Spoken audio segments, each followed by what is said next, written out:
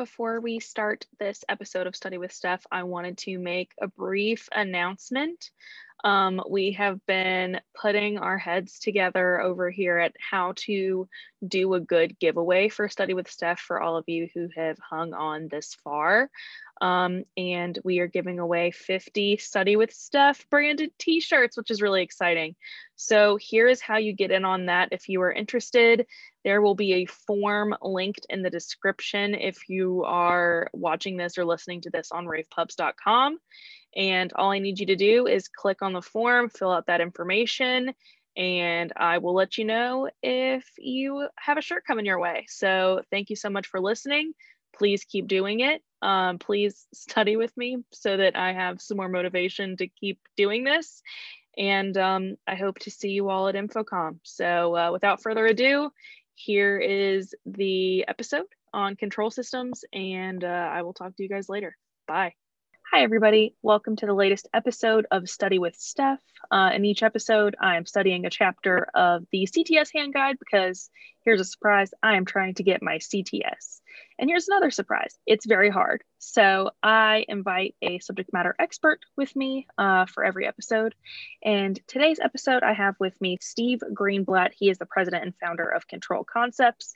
And it is a company that specializes in control systems, which makes the control systems portion of the test the perfect test or perfect portion to have him on and be a guest. So thank you so much for joining me today. I'm glad to be here. I hope that I'll be able to help. And this is certainly an area that I can speak on. And I wish that it was a bigger part of the test, actually. Yeah. I when I got to this chapter, I was like, I don't think I know anyone off the top of my head who hasn't already been a guest, because Hope Roth was my last guest and she knows a lot about this as well. So I put out a call to LinkedIn, and one of my LinkedIn buddies was like, he'd be great, have him. So yeah, I figured we could just jump right in. So at the most basic level, if I am just asking, when we say a control system, what do we mean? In its most basic form, what do those words mean? Like many things in AV and in technology, it has different meanings to different people, and it's different the way our industry speaks about it and the way other industries may speak about a control system is actually something that's used in manufacturing as well. And so there's many different control system ideas, but from an AV perspective, the way I look at it, and maybe I'm glorifying it because it's so near and dear to me, but it's the brains of an integrated AV system. So you have all of your different components, you have your displays, and you have your inputs, and you have your audio and your speakers, and the control system is what sits in the middle of it and talks to everything. And it's actually the part that most people really appreciate when it comes to the hardware, because they interact with it. The control system not only involves some type of a CPU, which is a computer that holds programming and talks different ways to different pieces of equipment, but it also supports the user interface, which is the part that most people really appreciate. And that's really where the user experience comes in. And that's a big part of what we do these days. Gotcha. So when we talk about a control system, what can it do? It can do a lot of different things, and it can be for a simple solution or it can be for a really complicated solution. So how do we classify all the things that are possible that it can do? That answer I would say is in broadest form, it can do just about anything, but it needs to be designed that way, and it depends on the equipment that you're working with. The programming is what actually is the customized part of it, and what makes it do what it needs to do. And different manufacturers support different functionality and different operations within their programmed, and sometimes you'll hear configured solution. But the whole idea is that if if a user has a need, you use a control system to satisfy it, and based on a combination of the equipment that you select, the design of your system, and then the programming that supports it, that is how the control system serves a solution and actually addresses what a user is looking for. But in general, it can do one thing. It can do a combination of things. And a lot of times the whole idea of it is to provide simplicity and specificity so that you're not giving the user too many things to choose from. You're just giving them what they need. Got you. So how the study guide kind of describes it is thinking of a function versus a program. And I just kind of need some help, like understanding the difference between the two. How it kind of explains it is like a function is like one action, but then a program is kind of thought of like as a chain of commands and a chain of functions in a way. Is that like the best way to think about that? Or is there kind of an easier way to get your mind around it? What you just described can be said in many different terms. One way is that you could call it you're providing direct functionality. So I press a button and something happens, and that's one thing that happens. So if I press a button on the wall, it turns my lights on. And every time you press it, it's going to turn the lights on. But you may have another button that you program to do a sequence of things. And that could be that you turn the lights on and you are going to start a presentation. You may adjust your volume level. You may turn on a display and maybe display your laptop on a screen. So that would be that sequence of events. Sometimes it's called a macro. Sometimes it could also be looked at as that's also automation. So it's direct functionality is one button to one function, whereas the sequence or the program, as you mentioned it, is one button to many steps. Okay, that makes sense to me. So now let's talk about components and interfaces. So the primary component, they say it's always called the central processing unit. And that I've heard of, that I know just by like being a person who's lived in a world that like has a lot of technology in it. But when we think about it in the context of AV, like when we think of a CPU, that's just like the main controlling system that talks to all the rest. Or is that not the way to think about it? Yes.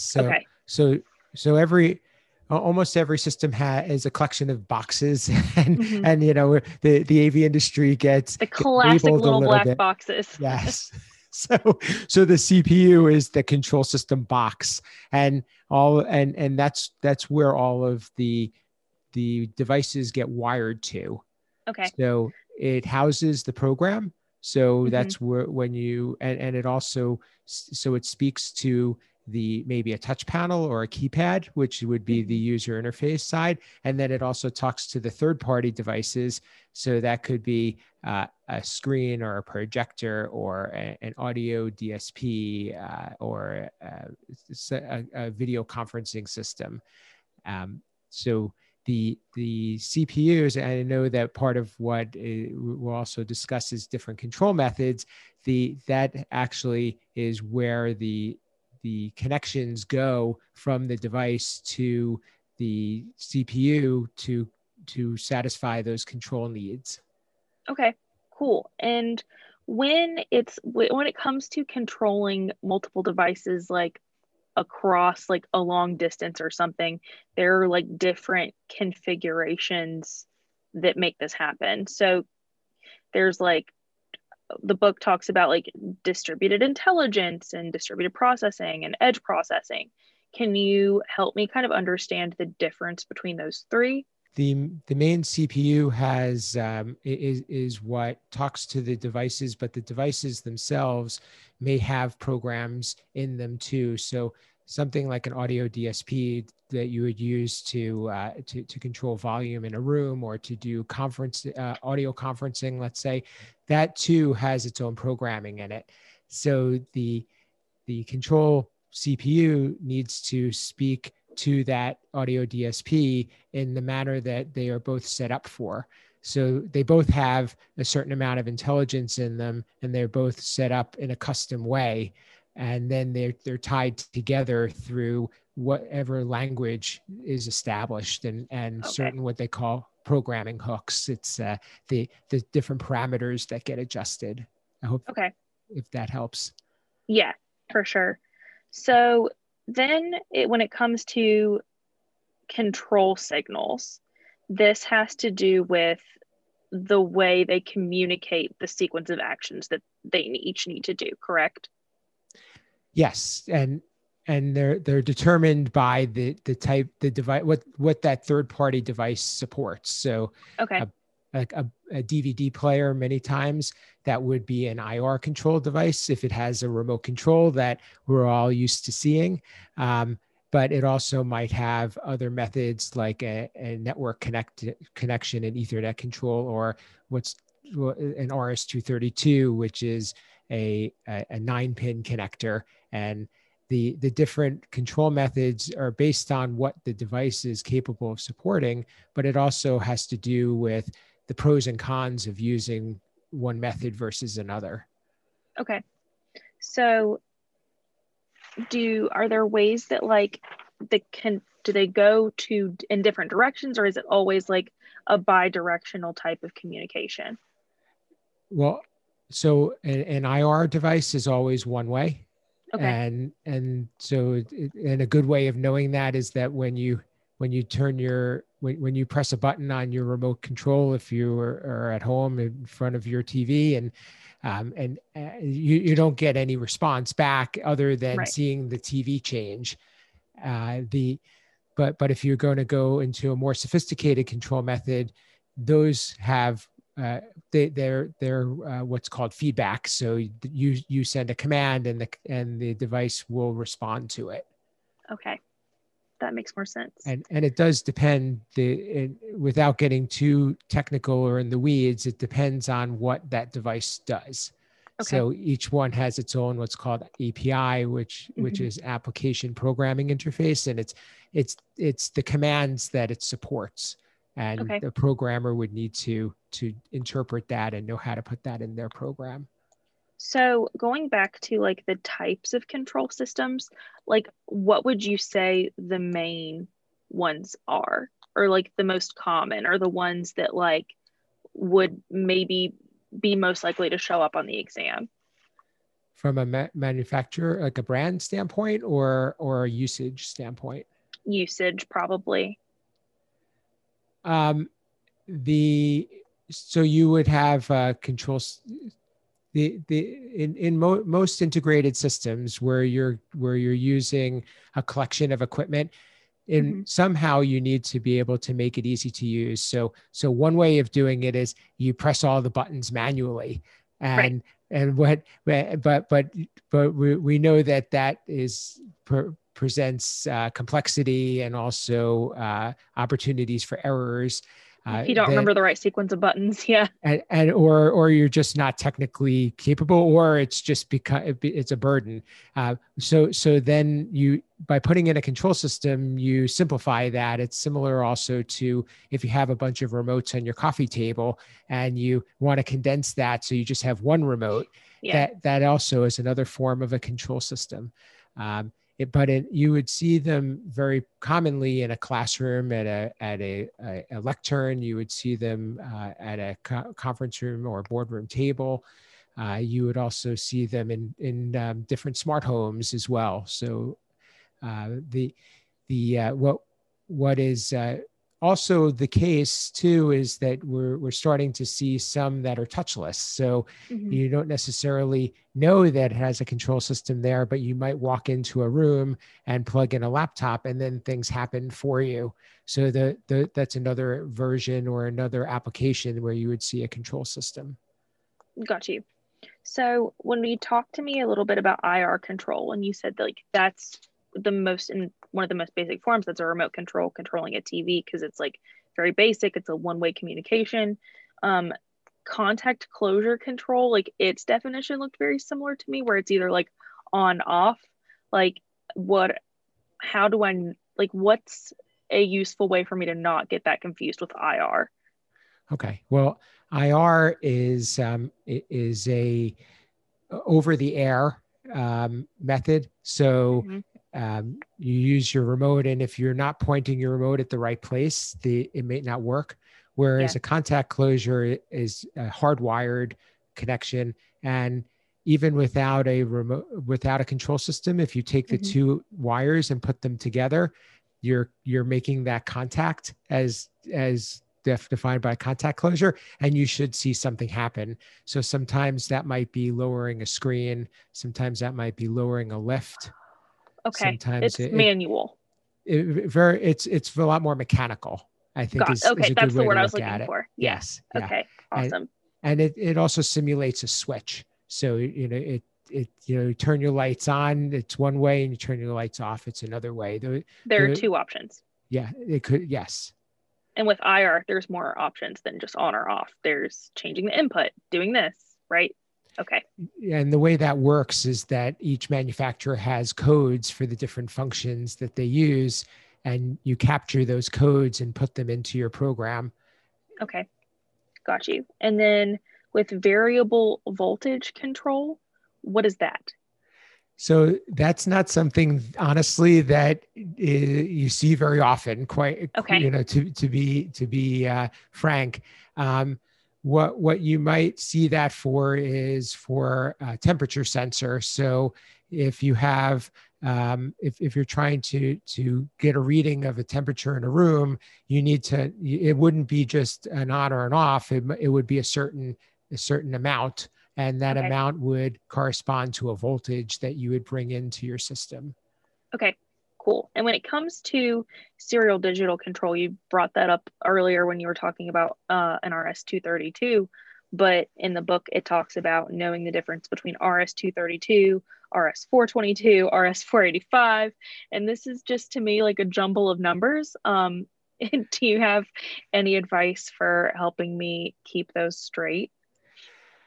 Yes, definitely. And you're not alone. I mean, I've been doing this for a long time, but when I first started, I had no idea what any of this meant, quite honestly. And I went to school for engineering. So I'm just telling you that it's just terminology, honestly, that in the AV industry, we don't have to know all of the electrical properties of it, whereas maybe other industries do. But there are different ways to communicate, and they have to do with the wiring and the voltages used, as well as the distance that can be run. So RS-232, the main thing to understand is that it's 50 feet or less, and it's point to point. So you have a cable that usually has two connectors, one on each side. One goes to the control system, the other goes to the device, and at most it goes 50 feet. RS-422 allows you to go considerably longer. If I'm going to tell you off the top of my head, it's probably a couple hundred feet. Let me look.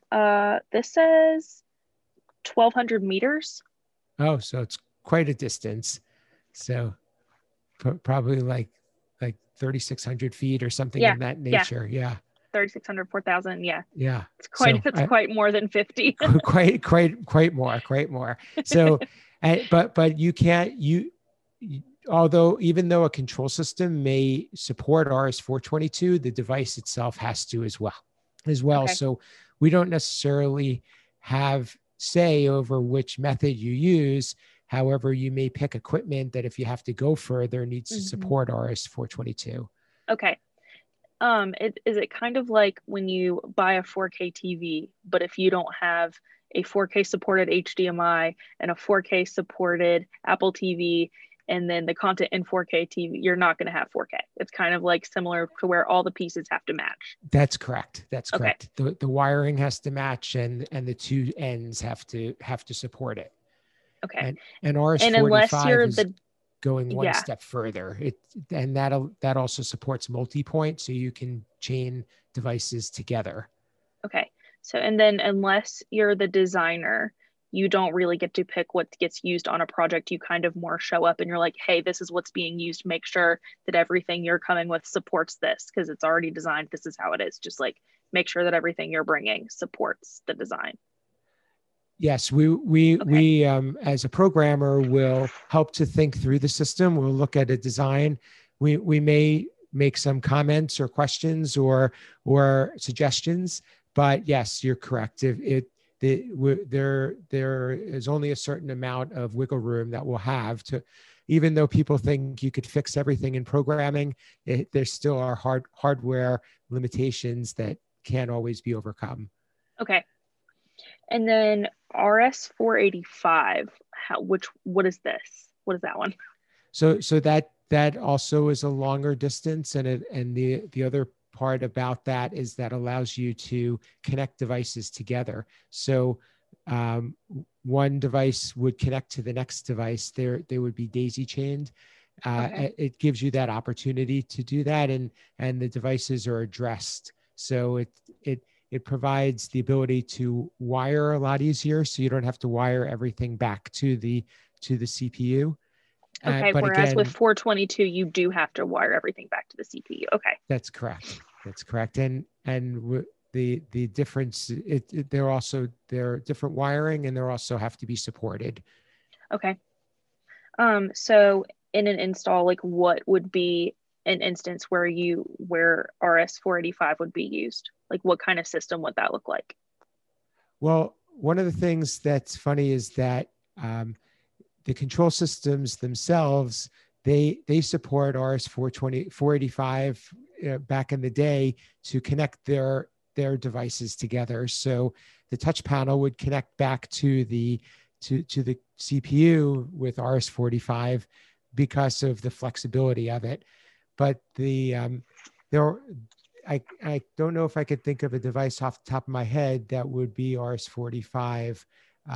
In particular, it would more of be something that, so I think a camera may be a good example of, because you may have a collection of cameras in a system, and they would daisy chain to each other so that you can control the different ones all from one connection back to the CPU. Okay, that makes sense.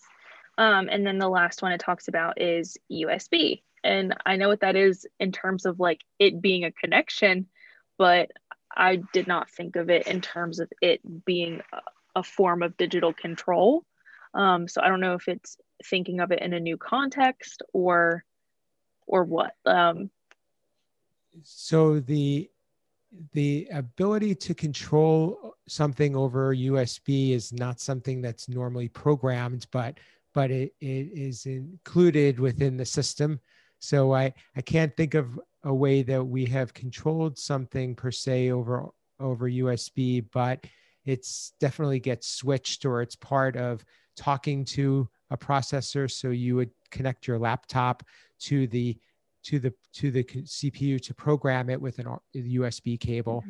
Because the USB is pretty distance limited, right? Like you can't put that over 4,000 feet like you could. Not even 50 that easily. Yeah, I think it's like it's like 16 feet or something. Yeah. But it talks about that there are USB to Ethernet adapter systems that allow it to be like extended to the internet. And that's like why it's included in the chapter. Yeah, I don't know how that would figure into control. It's kind of interesting. It's certainly a part of talking between computers, but not necessarily something where you would talk to a device over USB. Okay. That at least that I've encountered. Okay, that's all I need to know. the other ones are much more of a common terminology. Okay. Yes. When it comes to the control systems context. So when it comes to radio frequency control, this is instead of devices communicating via like a cable or something, this is communicating over radio waves. Yes, and many times that is used when you have a wireless touch panel. Okay. And that, so they would use an RF signal, and then from there it went to Wi-Fi, where you would connect your touch panel back to the CPU so you can be more portable with it. Mm-hmm. And then Bluetooth is like the one that's like very common. It talks about that being under RF control. And then Zigbee as well. I don't know much about Zigbee as like a form of wireless communication. I know that there's a Zigbee Alliance. Yes. But this is just something that uses a mesh network, right? I honestly had to look that up because I all I know of it as the way you would have a touch panel talk to a CPU, but it does it is a low power, so it does a small distance, and it's I think that one of the things that's good about it is that it probably has more reliability because it's low powered and close. Okay. What's most common that we're going to see in like a Wi-Fi. One of these devices is Wi-Fi. Okay, yeah. That makes sense. Yeah. That's like the main one. Because that's what we have in our conference room. So I was like assuming that that's what most people have in their conference rooms too. Yeah, these others are I think very purpose driven. So when you can't have Wi-Fi, then you would put in Zigbee or Bluetooth because of one reason or another. Maybe it's a more secure environment, or there's interference. So it just presents different options. Okay, for when you're in kind of a tight spot, and if Wi-Fi were your only option and that didn't work, you're permitted more options. And if you think about it, a lot of people are using these days iPads to control their system, and those work on Wi-Fi very commonly. So that's one of the reasons to remember. I think the Wi-Fi is the most prevalent. Okay. And when it comes to like networked control systems, this is communicating over Ethernet? Yes. So this is what you're going to see a lot more often, and is really what modern control systems are doing. And kind of going back to your question before about being able to cover more of a distance and having more devices across the internet or across an enterprise. Nowadays, devices have become IT appliances. So everything has an Ethernet connection, and those connections may be used for control, or they may be used for audio or video as well. Okay. So this is kind of an example of like the AV-IT convergence that we talk a lot about in our industry. Absolutely. the argument that is AV-IT, or are they two completely separate things? This is something where they kind of come together. Absolutely. And the thing to know is that when we're on a corporate network or an enterprise network, we have to make sure that we're playing by the rules that somebody else sets. We can't necessarily set them, and we have to be responsible for security, and we have to be responsible for making sure that we're disclosing what we're putting on somebody else's network. Okay, got you. So as a person who has a CTS, and I'm a person who's trying to get a CTS, what are some general pieces of advice that you have for me while I'm studying to take this test? Any study methods, study tips, anything you got, I'll take them. It's been a long time. Unfortunately for me, I took it, I think 15, 16 years ago, which I'm very proud of, but I think it was a little bit different then. What I've heard from a lot of people is that you have to understand to know what answers that they're expecting of you. So there are doing practice tests and being able to see as many questions as you can, and understanding how the questions, how the answers are worded is very important. And even in us speaking about this prior to recording, we talked about a couple of questions, and one of them I had to really sit down and look at to try to understand what was the answer that they were looking for. Yeah. Which question was that again? Did we look at together? That was the function versus the program, and okay. Which of the I had to following read through it a few times. Yeah. So the question in the study guide, for those of you reading, we're in chapter 8. At the end of the chapter where they have some practice questions for you, we're on question 3, which was which of the following is more likely to be a function than a program? The options are starting a video conference, playing a video, dimming the lights, and starting a media player, and setting volume levels. And it says that D is the answer. Setting volume levels is more likely to be a function than a program. And that was because it was very direct. So all the other ones required more things. So starting a video conference is vague. So what does that mean? It means you have to turn the computer on. It means that you have to set up the audio. It means that you have to make sure your mics are working. It means you have to make sure it's playing out the speaker. Okay. And because the third you have one, sorry, it sounded like it was going to be the answer, but then they said dimming the lights, and so right away you knew that was a multiple actions as well. And then playing a video is the only other one that I could possibly maybe get those mixed up, because on its face it looks like, oh, you hit play, but you also would have to turn your computer system on, pull up the program in which to play the video. So then that's why that couldn't be it. Okay. That's correct. They're trying to get you on that one. Absolutely. I'm trying to think of a few other questions, like practice questions that you and I talked about that were kind of difficult. What it talks about, like things that can interfere with an IR control. And a few of the examples it gave were quality of the device, strength of the power source, shadows and darkness, bright sunshine, or fluorescent lighting. Would it be strength of the power source, do you think? They're asking which ones can interfere. The last one, the lighting and the bright. And the yes. Okay. Oh, that's right, because radio waves are on the light spectrum. It could because it could flood the sensor, and then it won't be able to see the IR remote working because of what's actually being it's already picking up. So okay, that makes sense. But yeah, I think those were all of the questions that I had for you. Was there anything else you wanted to add, or anything you feel like I didn't really touch on in order to be prepared for it, or anything else that you had? I just thought of one control method that we didn't touch on, but it's not always that commonly used, but it's called the digital input. And digital input.